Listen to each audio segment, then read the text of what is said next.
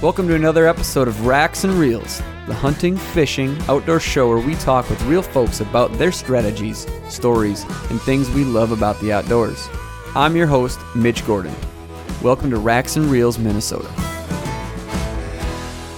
All right, folks, welcome to the show. This week on the show, we got Mitch Christensen here on the line today, and he's on the line because he lives out in Mitchell, South Dakota, correct? I live in Montevideo, Minnesota. Lives in Montevideo. I was going to say, you still have the 320 area code, but wanted to check in with that as well. I live, western Minnesota. Okay. All right. Well, born and raised here. So born and raised in Montevideo? Yep. So you must have went out to South Dakota for a little bit of time then, huh? Yeah, I just went to school out there. And you probably got that on my Facebook profile, huh? Oh, yeah, the social media, because that's pretty much how we met. So yeah, that's the only way I know you. Awesome, man. Well, cool. Well, I appreciate you coming on the show and sharing your knowledge to the best of your ability. Like I tell everybody, everybody's got their opinion and beliefs in the way they do things. And when I saw you on social media and whatnot, I thought it was interesting, and I thought I'd make a message to have you on the show. And I really like the Western hunting stuff, and I'm busting into that myself the last couple of years, and I know we've exchanged a few messages back and forth, but saw you do a lot of that, and maybe we'll get some pros and cons of why you enjoy it and whatnot. But at first, let's start with the background, I guess, and kind of explain yourself and how you got into hunting and fishing, or maybe just hunting the way it looks. Yeah, I can't say I do a lot of fishing, but I just like I said, I grew up in Montevideo here, and got my first bow when I was, I want to say 14 or 15, mostly just because my buddies in town just said I had to try it, and so I got a bow for my birthday, and never really looked back. Just pretty much something I love to do. It's pretty much consumes all my free time. Yeah, no kidding, man, no kidding. I'm just listening to a podcast today from the local archery shop, and the title was practice, practice, practice, but it's like for archery, for me, it's not about, obviously practicing, getting the reps in, but it's like them guys shoot every day. If it's one arrow or 50 arrows, it's like, it's always fun. It's never like, oh, I got to go shoot my bow, or, it's baseball, I got to go to baseball practice. It's like never a drag. It's always something that lets everything go. It's like sitting in the deer stand or chasing, a big game animal. It's just like, man, you're out there and you're doing it, Yep. No, I hear you. It can definitely get frustrating at times. I've kind of this year dove into, I bought a bow press and kind of have my own little bow shop set up. So I kind of got into tuning and all that stuff, and that part of it can definitely be frustrating at times. But once you get that figured out and you're just shooting, there's nothing much better. Right. Hunting can be frustrating sometimes, but can't get that frustrating as far as a bad job or bad day at the office, Right. Yep. I hear you there. So, well, cool, man. So you're in Montevideo, Minnesota, and you do some Western hunting. You do big game hunting. You hunt turkeys, elk, whitetail. I see bear on your Instagram too, I think. Yeah, last year was my first year trying bear up in northern Minnesota. Okay. That was a fun experience. My dad and I both got drawn, and so we went up there and did our own baits and everything, and that part of it was tough. Just the I don't know. Yeah. I live 4.5 hours away from there, so it wasn't like I got up there to do a lot of scouting or anything like that. But had a small bear come in a few different days, and I just elected to let him go. So okay, but definitely a cool experience. I've talked to a few people that do some bear hunting, and I haven't talked to somebody that lives for the bear hunting, and that's all they do. It's kind of I got drawn, I put some bait out, and I heard the baiting thing is that we have at our land up in northern Minnesota too. We have a mama bear with, 3 little ones, and, it's just like every year they're back. I haven't seen them this year yet, but something did knock my trail camera over the other day, and it was all black, so I'm sure that was it. Yep. What I'm getting at is, the guys that are successful at it, they're up there baiting every 3-4 days they're putting new bait out, and that's the only way really to be successfully at it. I mean, unless you get lucky, right? Right. That's kind of what I hear too. Okay. I talked to a few guys that have done it successfully, and I even talked to a few guides up there. And everybody's kind of got their own way of doing things, or they got their own schedule. But yeah, that's kind of the basics of what I understand is you kind of almost got to get the bears on a schedule. Sure. Yeah, that makes sense. So yeah, I haven't dove into that yet, and I always feel like it's going to screw up my whitetail season a little bit, but I don't know, give or take. I guess it's early season, and I mean they're all animals too running around, so I don't know if it would really screw things up. But yeah, well, the one of the guides I talked to, I found it really interesting. He said 90% of the bears in Minnesota get shot within the first 10 days of season. And nope. No kidding. The bear season in Minnesota starts usually Labor Day weekend. Mm-hmm. So that's that's a couple weeks before our archery deer opens. Right. So yeah, that makes sense too. So anyway, so you didn't get drawn this year to go again, did you? Nope. Okay. Didn't get drawn for that, but okay. I don't think I would have had time for it this year anyways. Okay.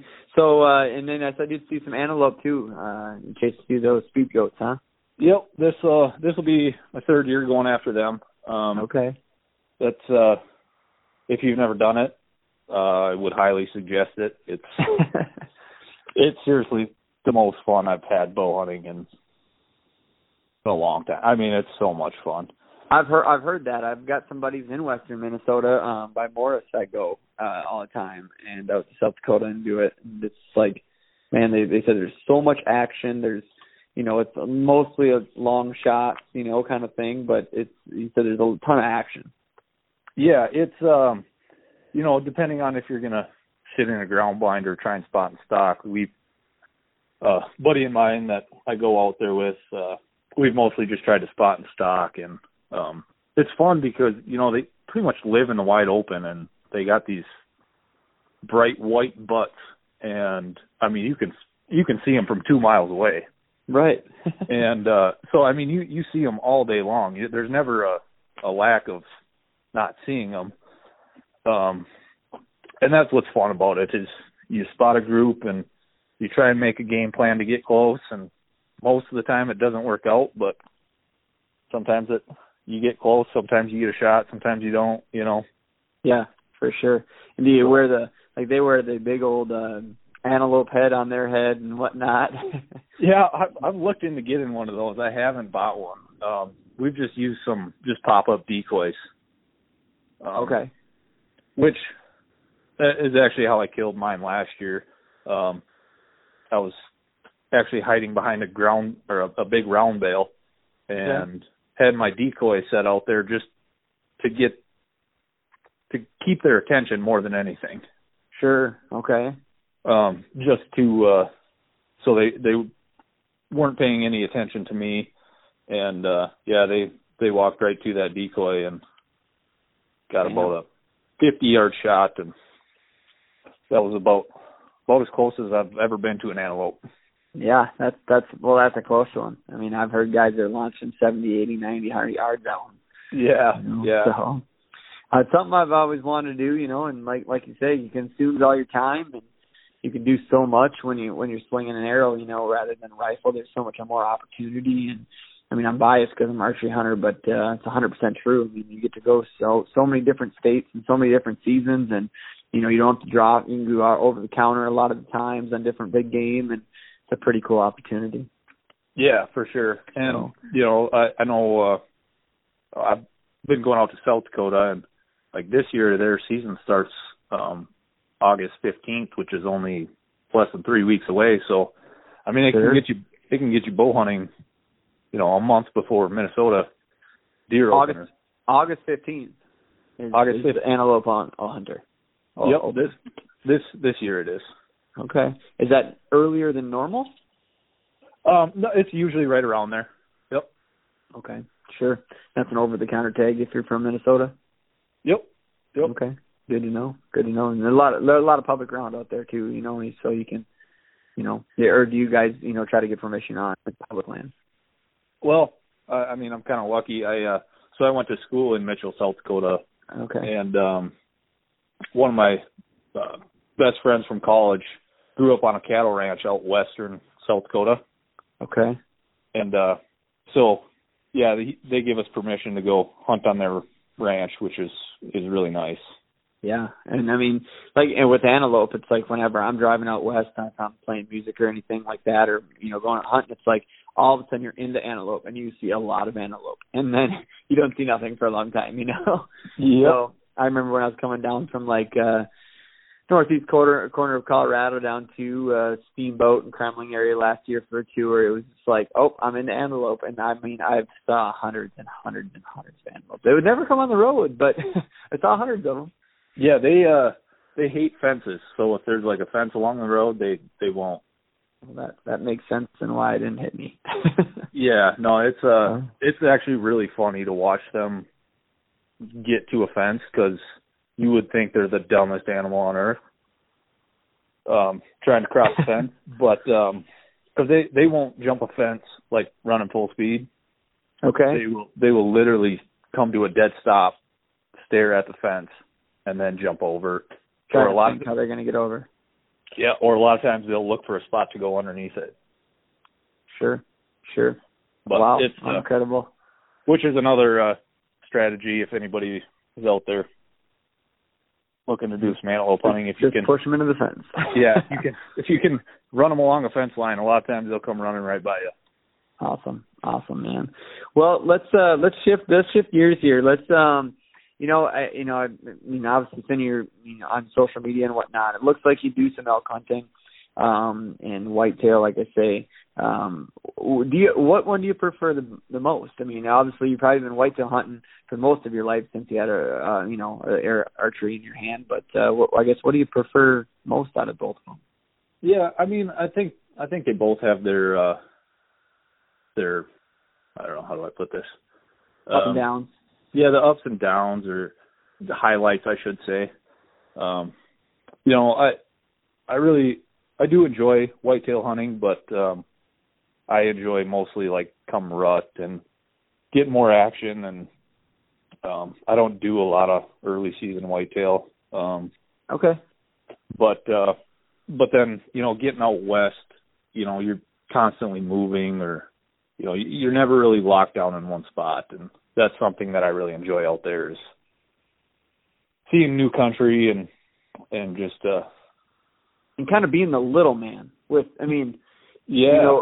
For me, I only went last year for the first time, and we're going to hunt this plan this year too, as well, to go elk hunting. But man, it was such an eerie deal, and mentally, honestly, it kicked my butt mentally the first year. It was just like, we were out there. We had, obviously we didn't have any cell service. We didn't know where we were exactly going, and we kind of had an idea, whatnot. And I've been to the area before, as far as, as a tourist, and seen a friend out there. But when you're in the thicket, man, it's like you're a little piece on the puzzle, and that puzzle's a pretty big board to play. And whitetail season, it's usually going to somebody's place, or some friend that they know the land, and they draw you a map where you got to go, or you know where you're going. Yep. Out there, out west, it makes you feel small, for sure. Yeah, absolutely. Makes you realize that you're just a speck of sand. Well, let's chat about that west just a little bit. Maybe most of it. I'm not sure how much we want to share or whatnot. But so you're going elk hunting, archery elk. Is that correct? Yep. This will be my 5th year going to Montana. 5th year. Okay. And now, is that a draw tag or over the counter? It is a draw, but it's for the units I've been hunting it's just a general tag. So okay. You're basically guaranteed to get it. You got to apply back in March, I want to say it is. Okay, so it's basically you got to put in for the draw, but you're probably going to get it. Yeah, I don't think they sell out of non-resident tags. During the draw, they usually have some leftovers. Okay. And then, but then those go pretty quick. Okay. Cool, man. So what area roughly? I mean, central or? Yeah, central Montana. Okay. The first year I went, just kind of did some research online. I really wanted to find an area or a unit that I could shoot either a bull or a cow. Yep. Just to up my odds. I'm not going to be picky. I don't get out there to do any scouting or anything like that. So that's the tough thing for, when, the first time you're going out there, if somebody's looking to go out west, it's like, don't hold off on a, bull elk. If you have the chance to shoot a cow elk and you get a good clean shot, there's nothing wrong with that. You know what I mean? It's a huge task just to bring one down. Yeah, for sure. And, I think a lot of guys see the Primos hunting videos or whatever, myself included, and you think you're going to go out there and shoot a call and they're going to come running, and that's not exactly the case. Right. I've been watching Born and Raised and then the Hush guys, and you learn a lot from them guys because they're out there doing it, and obviously, they probably have a little aim here and there kind of thing, but there's a bunch of them guys, and they work hard at it, and it's kind of cool to see their progression as far as when they strike out and when they're in them. Right. Yeah. No, I've watched all the Born and Raised, Land of the Free stuff, and there's a lot of good stuff on YouTube. A guy can learn a lot just watching other people do it, and I think those guys are pretty good about kind of explaining how they do things and kind of why they do things. Right. It isn't like, we're here, this is what happened, boom, it's done. It's, from the boots they're wearing to the arrows they're shooting and why they're doing this. And they even have, when they're quartering the elk out and they're boning it out, they all, there's always videos that they're doing that, it's easy. I mean, it's easy enough to like, oh yeah, I never thought about that. Or, bringing easy as like bringing the tarp with to put your meat on right. when you're quartering it out and packing it out. So there's all these questions. I mean, for the experienced hunter and for the guy that's looking to do it the first time, as far as going out west, it's a shocking thing, and there's so many questions. So the guy that I'm bringing out this year with me, it's his first time, so he's asking all the questions like I did last year. There's still questions that I'm like, well, we'll figure it out as we go, Yep. No, it's a whole new ball game out there. It's, I feel like around here, if you find a good chunk of trees and some water and some food, like there's going to be deer around. Right. You're gonna have an opportunity if you put enough time in. Yep. And out there, it's, you could walk the same trail 7 days in a row and you're not seeing a single elk, but they might be there on that 8th day. Well, that's the thing. It's like, how many days do you go when there's nothing there? How many days before you switch, and how many, switch your location, or how long until they just get pushed over there? Right. And I mean, that's a question I think probably everybody asks themselves out there is, do we stay here? Do we move? It's like, are they in the burn area from 2 years ago that there's no growth in there, or are they, in the thicket up top on, Brush Mountain? Yeah, right. Exactly. So, well, if I can ask you, I guess, a few questions. I mean, as far as what does your archery setup look like? Do you switch it from, whitetail to elk, or do you kind of do a happy medium between both of them, or what's that look like for you? I don't switch mine up at all. Okay. Right now, I'm shooting Expedition Archery. I don't know if you've heard of them. Yeah, I have. So I've got their new MX-16, 2020 model, and I got that set up at 80 pounds, so I'm shooting a 570 grain arrow out of that. So it's and it's spitting them out about 300 feet a second, so it's moving. Sure. Yeah, absolutely. I mean, the new bows are shooting so fast, and I remember when I heavied up my arrow a little bit for elk season, but I went from 125 grain tip to back to hundreds, and I mean, it did slow my arrow down when I had the 125 on there, so I picked up a little more speed. But I'm not going to dull my setup anymore. I went back to 100 grains, and they fly right on my bow, and I'm happy with it. I believe that if you hit it in the right spot, at the end of the day, the good old theory is if you hit them in the right spot, you're going to have a pretty lethal kill and blood trail and easy success. Yeah, no, I totally agree. I think there's always debates on broadheads and stuff like that, but at the end of the day, if you hit them where you're supposed to, yep, it's going to do its job. Speaking of broadheads, what kind of broadheads are you shooting? Well, I just picked up some Iron Wills. Okay. I don't know if you've heard of them. I haven't. That's a fixed blade broadhead. They're not cheap. They're pretty spendy. They're like $100 for 3 of them or something like that. Oh, really? Iron Wills. Iron Will, yeah. Okay. I listened to a podcast about them, and I'm sure that was of all of us. That was probably an advertisement for them too. But I've been shooting them into my target, and they're flying well. And I know I've shot it into my target probably, I don't know, a dozen times, and it still feels razor sharp. So far I'm pretty happy with them. But and then I picked up. I've got some Severs as well that I'll probably shoot. Okay. Now these are you picking up? I just looked them up here as I'm talking to you here. Are these the ones with no vents in them, or are they solids? I got the solids. Yep. The solids. Okay. The no vents. They just came out, I think, with a wide cut. And I don't know. I'd have to look. Wide series, S series. You got the S series then. Yep, the S series. Yep. Okay. Yeah, that's interesting. I got a buddy that shoots the vented model of broadheads. And I can't remember what model he has, but he likes them, as far as that goes. And like I said, he said they're expensive too. He might be shooting the same thing actually. Yeah.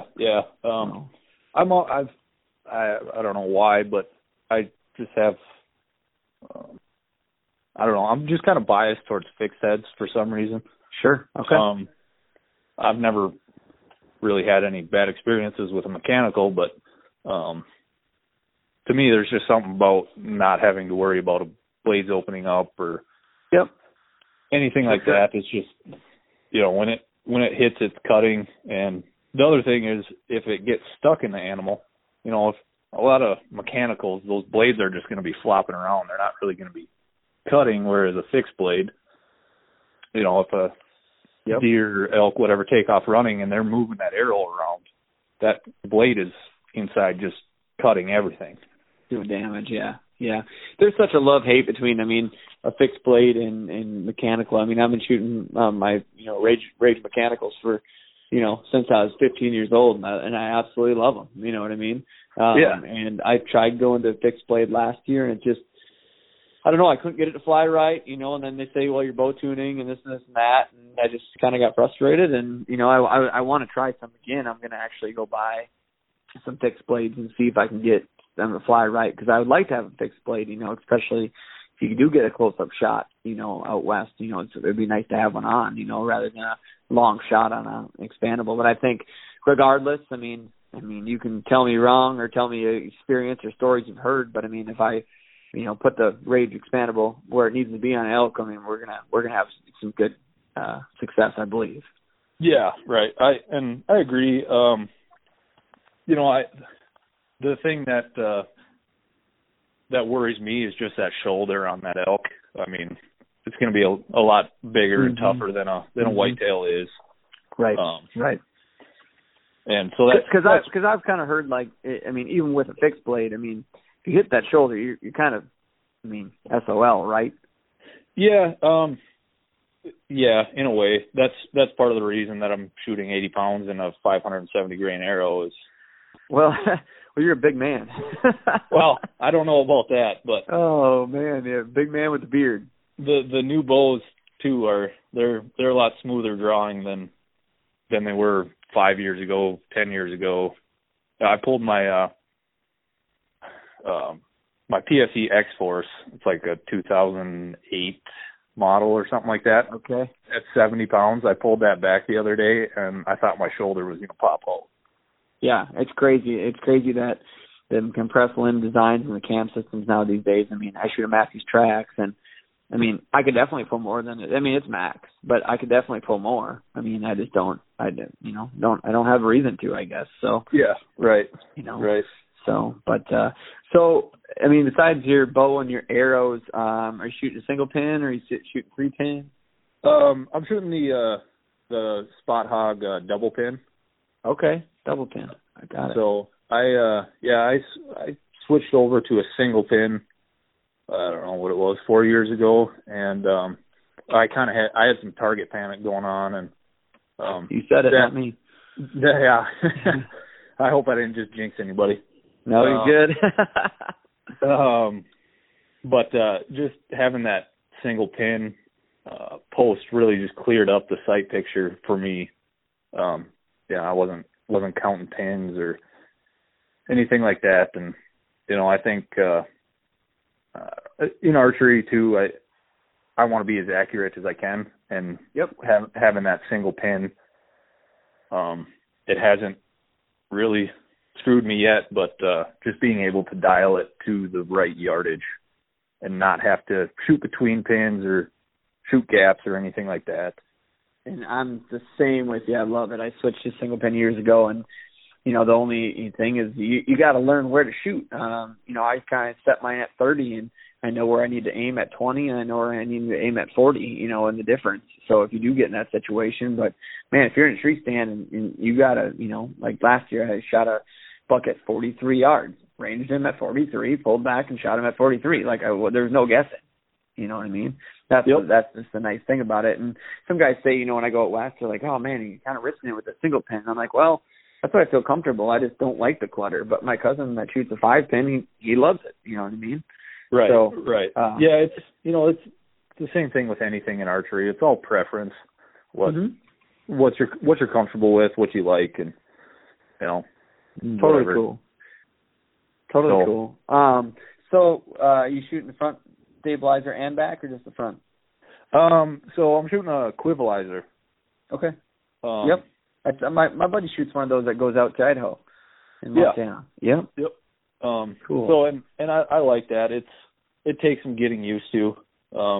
It definitely adds quite a bit of front weight.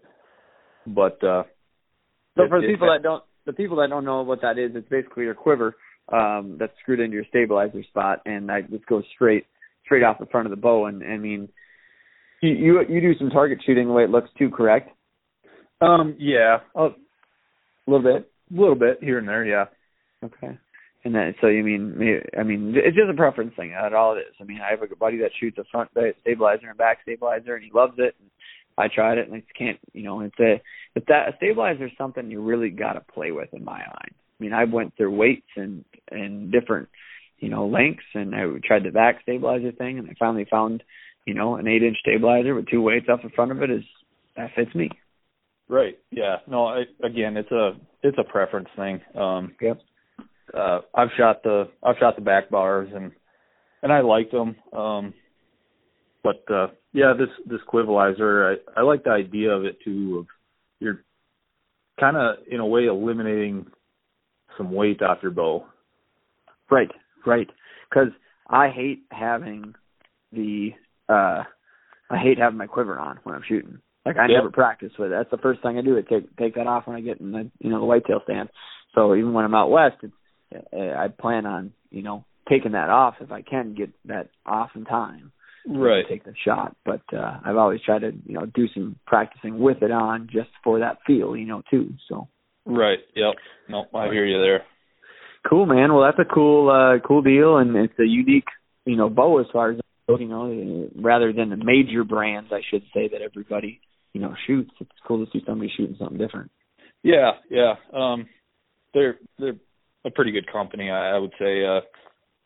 Might be a little bit biased. I'm friends with some guys that work there. Okay. But nothing wrong with that. But I mean, I'm not sponsored or anything by them, but I got this new bow and I really like it.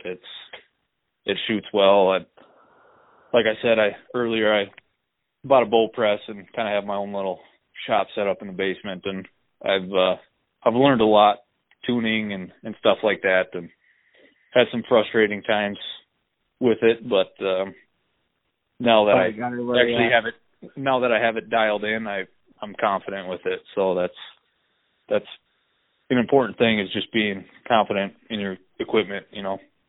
Well, I mean, it's all about, you know, I ask a lot of buddies that, you know, are going to get a new bow, or maybe they're getting into it for the first time, and people on the podcast, they ask me questions, you know, and it's about going to a good archery shop and shooting, you know, 3-4 different models that you want to shoot.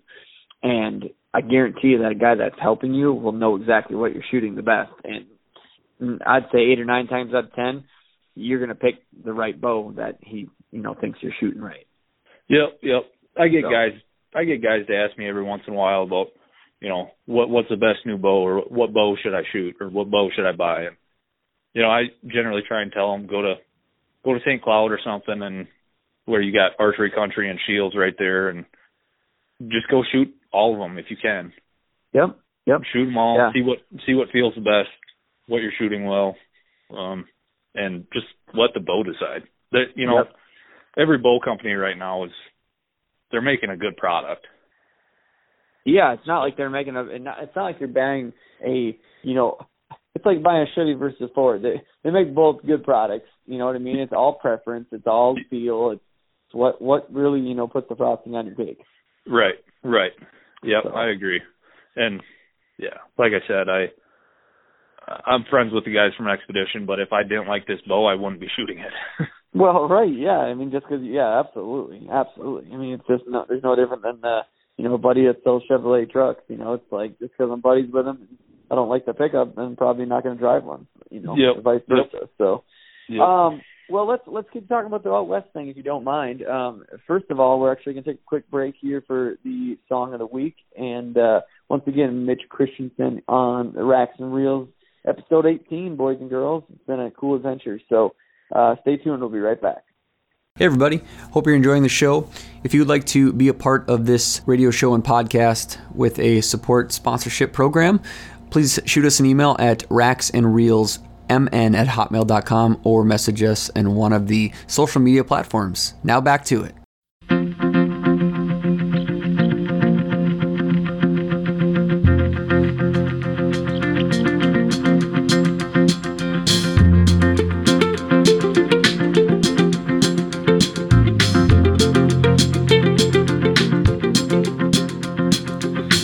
Pocahontas in the cranberry glades, ain't got bars nor the charge to call her anyways. My mind's a mile a minute and my thoughts to bark like hounds. I focus on my breathing and the universal sound. I think about my darling girl sleeping all alone. I pray the stars will shoot her all the wishes she can hold. On the day that I return, I aim to lay her down, but right now I'm focused on the universal sound.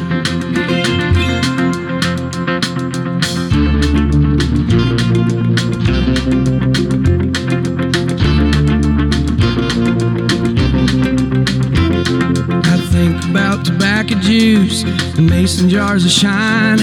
I think about the vices I've let take me over time. I recall when I was a baby, I didn't need nothing around but a little bitty rattler and the universal sound. I close my eyes, it was all so clear.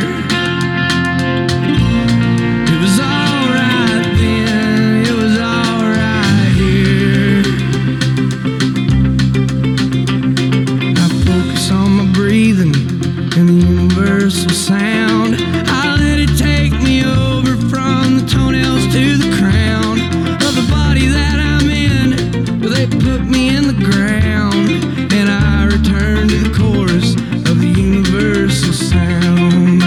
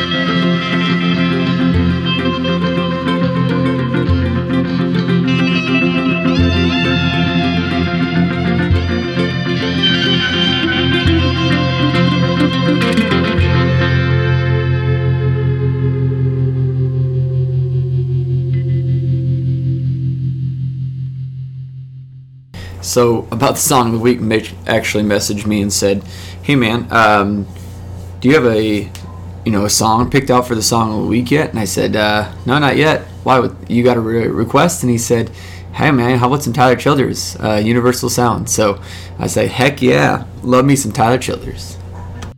All right, folks. Thanks for tuning back in to Racks and Reels. Once again, we got Mitch Christensen on the line here, and we're talking mainly, he's done a lot of big game hunting if you're just tuning in, but mainly talking elk hunting and kind of his setup, and we're going to shift towards a little bit more of his setup, what's in his backpack, and some preparation for this fall on his hunt out in Montana, and we'll take it from there. So you are going back to Montana, Mitch, right? Yep. Okay. That's the plan. So when you're going elk hunting, are you backpacking in and tenting? Are you going in a hotel at night? Are you sleeping in a enclosed trailer or camper? There's so many different ways to do it, and there's not a right or wrong way. So how are you doing it? Sleeping in a tent mostly. Okay.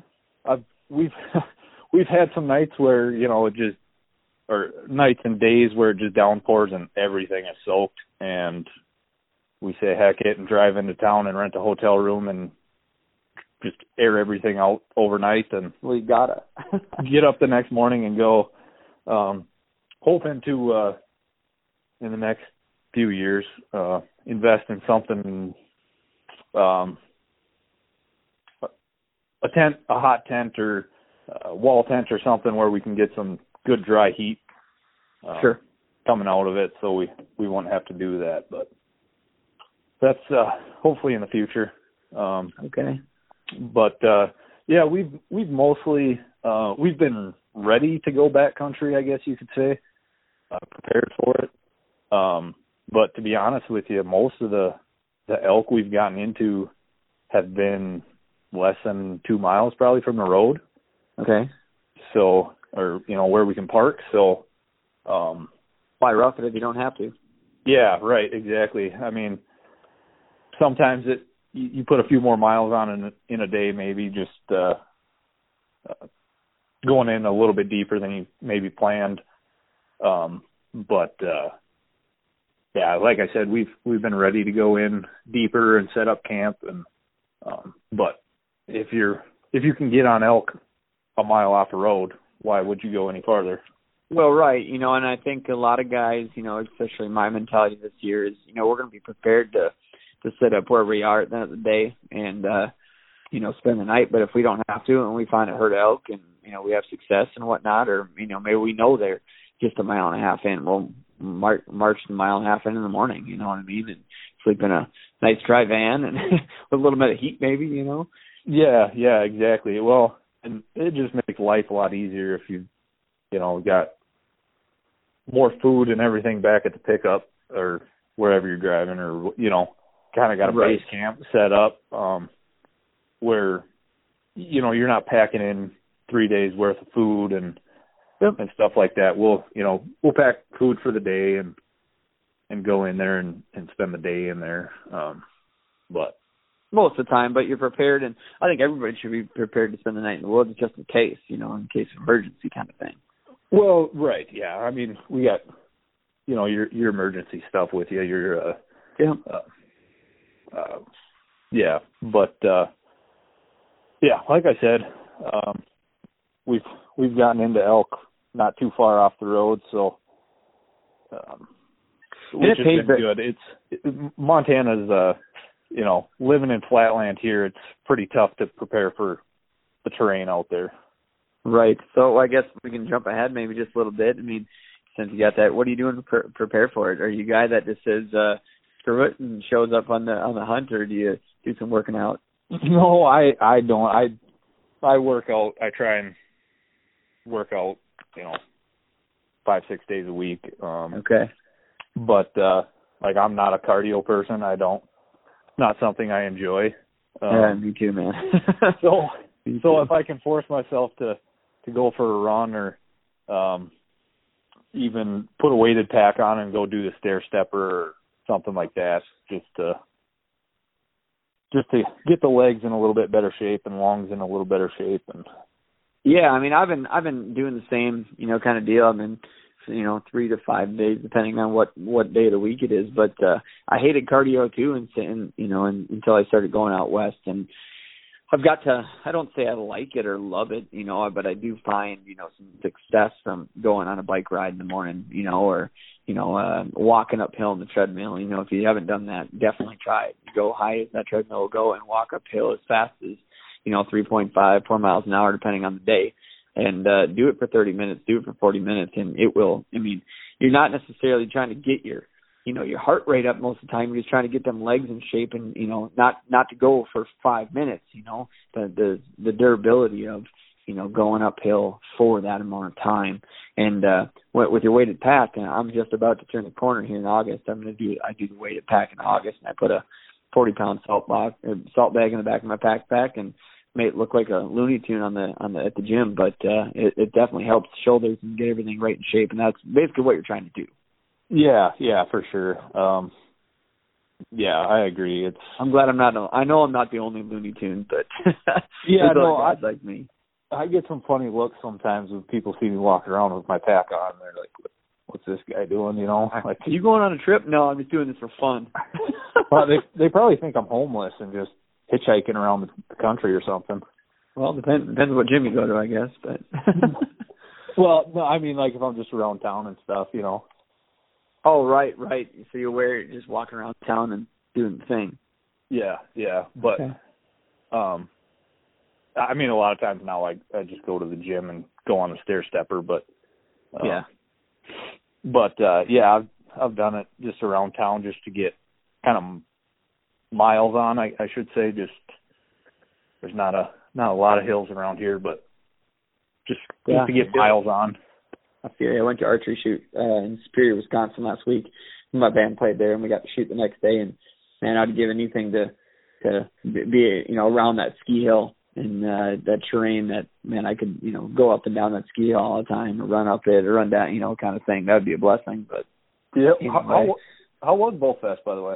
Man, it was awesome. We played a show there on Friday, and then we watched Hairball play on Friday night there, and then they actually called us, and at 10:30 they had a band that played inside the lodge cancel, and they needed some music. So I told her, I said, well, we're 3-4 beers in, I said, and she goes, that doesn't matter, can you play? I said, well, I guess we can make it happen. So we wrangled some more gear together, and because we didn't have to bring production, and we played a couple more hours inside. But the Bull Fest was it was incredible, man. It was shooting them archery targets. There were different lines. You could shoot from the pro line, or the blue line, or the I think it was the kids line kind of thing. But there were some definitely tricky shots, like through the skinny of the two trees that are 2 inches. And man, it was a cool thing. I looked at my cousin that does some production with me and such, and I really wanted to just stay and stay the whole that whole next day and Sunday too. Yep. I hear you. That's a shoot I need to get up to. I'd like to do that. And they say it's the largest one in the U.S. Is it really? And it's the largest shoot and music festival. Maybe that's what it is. Huh. So they were talking about doing 10 days of it next year. Really? That was their goal or something, but they already do it 4. But it was well put together.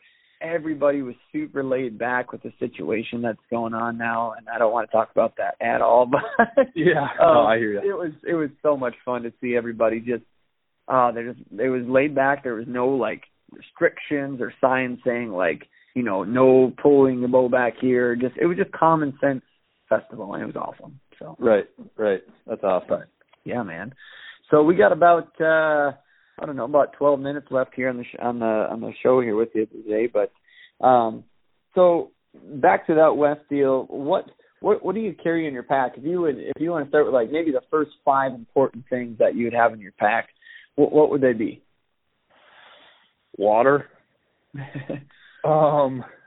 Yeah, I guess I've got kind of a possibles pouch, I guess you'd call it. Just a little first aid kit. Okay. Water, obviously, some food, rain jacket, pants, maybe, depending on kind of what the forecast is calling. definitely some sort of like an outer layer, like a puffy jacket or something, just insulation. One thing I've learned out there is the weather can turn pretty quick, and you don't want to be out there in a t-shirt if snow starts flying. Right, which it very possibly can. Oh yeah, yeah. So yeah, I guess just really basic stuff is. You obviously got your binos off front, rangefinder on the front, on a harness of some sort, right? Yeah, yep. Bino harness, rangefinder. Most of the stuff that I actually carry in my pack is,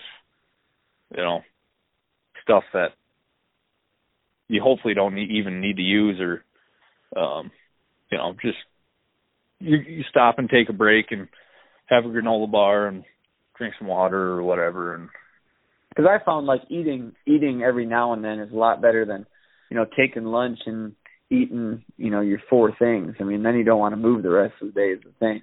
Yeah. I know. I'm pretty good at taking a mountain nap here and there. Oh yeah. Middle of the day. Yes, sir. We haven't done that yet, but I'm sure someday here that'll be in the future. So, do you a bear spray or a sidearm? What do you prefer?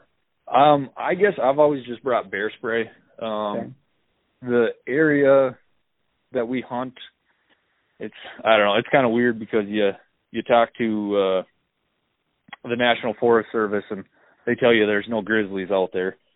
But then you talk to local guys and they're like, yeah, they're out here. There's just not that many of them. Mm-hmm. And so it's definitely getting a pistol has crossed my mind. But the buddy I go with, he always carries a pistol, and I got bear spray. So I figure between us, we're probably all right. Yeah, I mean, most of the time you're going to be next to each other, anyways, if you're going in, 2 guys kind of thing. So that's kind of where I stand, too. One guy has sidearm, one guy has bear spray, and kind of got the best of both worlds if the situation arises. But just like carrying, in the public, it's I hope to God I never have to use it. Yeah, exactly. Yeah, I had a little run-in with a black bear last year, which I shouldn't say run-in, but it was pretty cool. We were working this little area, and I saw something moving, and so I just kind of stopped, and it was a black bear with 2 cubs, and they got to about 30 yards, and then I thought, I should probably let them know I'm here, because the last thing I want to do is get between a sow and the cubs. Yep. And so what do you do? I just said, hey bear, and I had my bear spray out. But they were confused. They stopped and looked at me, and they turned around and ran away, and they stopped at 100 yards and looked back again. But it was pretty cool. It's just fun out there, the experiences you get and stuff like that you don't normally get around here. Well, it's kind of a hiking trip, in all reality. I mean, not for our goal, but it's a hiking trip, man. And the stuff you see, and I've even seen carvings on trees and messages and stuff people have carved on trees, 10 years ago, and it's super cool to see. But what else is in the pack besides, some food and those essentials? Obviously, you got your knife and probably some Ziploc bags and such like that, and some wet wipes and anything else that's unnecessary but you like to have. Well, I usually bring just a small sheet of like Tyvek, just like a tarp. You can use multiple uses, but the goal is to have a good clean place to lay some meat down, and some game bags, and usually I'll have like a big trash bag in my bag too.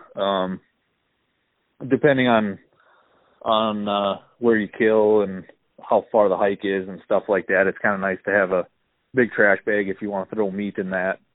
Obviously, You don't want to leave it in there too long. You got to let that meat breathe. But if you just got a short hike or something, throw it in there, and then you don't have to worry about getting your pack all bloody. Well, right.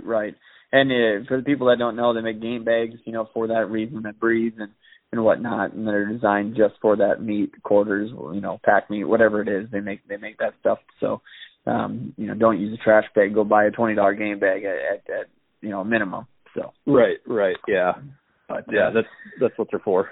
Yeah, absolutely. Well, cool, man. So heading out west again, and you've had some success out there, if I'm not mistaken, right? Correct? Yeah, my second year I killed a cow on opening day. Okay. Which was super cool. Just to mention, my first year out there, I did not see an elk until the day we were leaving. No kidding. And so that was a bow hike. That was a week of bow hiking. Yeah, bow hike. and then that second year, I killed a cow on opening day, which was super cool, and I would do it again in a heartbeat. But then you only literally have one day of elk hunting. Right. I mean, it's a tough situation, but tell me the story about it if you don't mind. Like, tell me a quick story how it all went down. It was it was kind of one of. First of all, did you go in saying, you know what, this is my second year, I'm going to kill a cow if I see a cow? Yeah. Okay. I had my mind made up. Okay. Beforehand that if I got a shot, I was going to take it to pretty much anything other than a calf. I just the plan was my dad came out there with me, and he wasn't doing any hunting. He was basically just the camp cook. He hung out at camp and stuff. But I had him drop me off on a trail, and my plan was I was going to basically work down this trail, go cross country for a mile or so, hook up with another trail, and then work it back towards the road. Okay. And so I took off, and I get down the trail, and I start going cross country, and I start getting into some pretty good elk sign, some fresh elk sign, fresh poop. There were some rubs on trees and smell them. Yep. I was fairly certain that there was some, at least in the area. And I was, like I said, I was by myself. So I was just kind of making some cow noises, just because, I'm making noises, I'm walking through. And honestly, I popped up in this little meadow kind of behind a tree, and there was a cow standing there at 40 yards. And I'll never forget, I had my pin set at 40 yards. And I drew back, and I put the pin on her, and I thought to myself, I was like, I should probably range her. So I literally let down, ranged her at 39 yards, drew back again, let the arrow fly, double lung. She ran 100, 150 yards and piled up. And so I knew I didn't have a lot of time before dark when I finally got to her, and so I got to work right away, getting her cut up. And like I said, my original plan was to get down that other trail to meet up with my dad. Yeah. And but the original trail that I left on was a lot closer. So I get a quarter and a backstrap or whatever it was in my pack, and I take off towards the trail that he dropped me off on, and I get to the road right about dark, and I knew, just my dad being my dad, he's gonna be a worrywart in a way, and I was a mile or a little over a mile away from where he was planning to pick me up at dark. Sure. And so I just dropped my pack along the road, and took off walking down the road to go find him. And he came driving over, I don't know, probably half hour, 45 minutes later, all worried, kind of wondering what the heck was going on. Yeah, no kidding. And so I didn't even say a word. I literally just handed him my phone with the picture of the elk that I just killed. And he was pumped. It was. Oh my God! How special is that? Yeah, Right. That's something I'll never forget. You'll never forget. Man, that is such a cool deal. And you were just trying, I mean, no cell service, obviously. You couldn't call them, I'm sure. No cell service. We had walkie-talkies, but those don't even work. I suppose it's just all the trees, all the pines and whatever. Those don't even work. So yeah, there was no communication there, and it's a lot different than the world we live in now. You know. Oh God, yeah. Oh God, that was something. The first year going out there was pretty weird, not having cell service for a week. Yeah, man, I feel you. It was kind of nerve-wracking. The same thing. It was. It's a thing that the majority of the world, or you know, at least me, I was like, oh, I'll be fine. It's kind of an eerie thing, you know what I mean? Yeah. Yep. So, but hey, I hate to look cut. Forward to it. Yeah, I know. Well, yeah, I know. I'm gonna have to get used to it this year, that's for sure. But I hate to cut you off, man, because I feel like we could go for like another hour, but I got to do an hour show, so I'm gonna have to cut you off. But maybe we'll get you on right before the season and see when exactly are you going. Well, I'm going elk hunting. I leave the weekend of September 11th for that week. Okay. But yeah, like I said, I'll be antelope hunting hopefully in the next 3 weeks. Okay. And then might sneak a couple days of mule deer hunting in North Dakota in between there.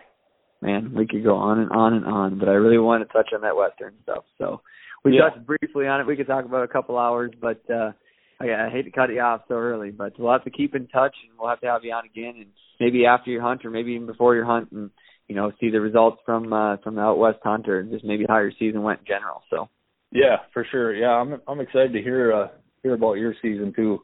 Cool, man. Well, hey, let's keep in touch and keep exchanging messages on how everything's going. So for sure. All right, once again, Mitch Christensen here from Monteville, Minnesota. Chatted some big game opportunities with him, and even heard a little story out of his first cow. So I appreciate being on the show. Yeah, thanks, Mitch. All right, thanks a lot, buddy. See ya. Thanks for tuning in to Racks and Reels Minnesota. Re-listen to this episode and find previous shows wherever you find your favorite podcast. Find and follow Racks and Reels Minnesota on all major social media platforms. I'm your host, Mitch Gordon.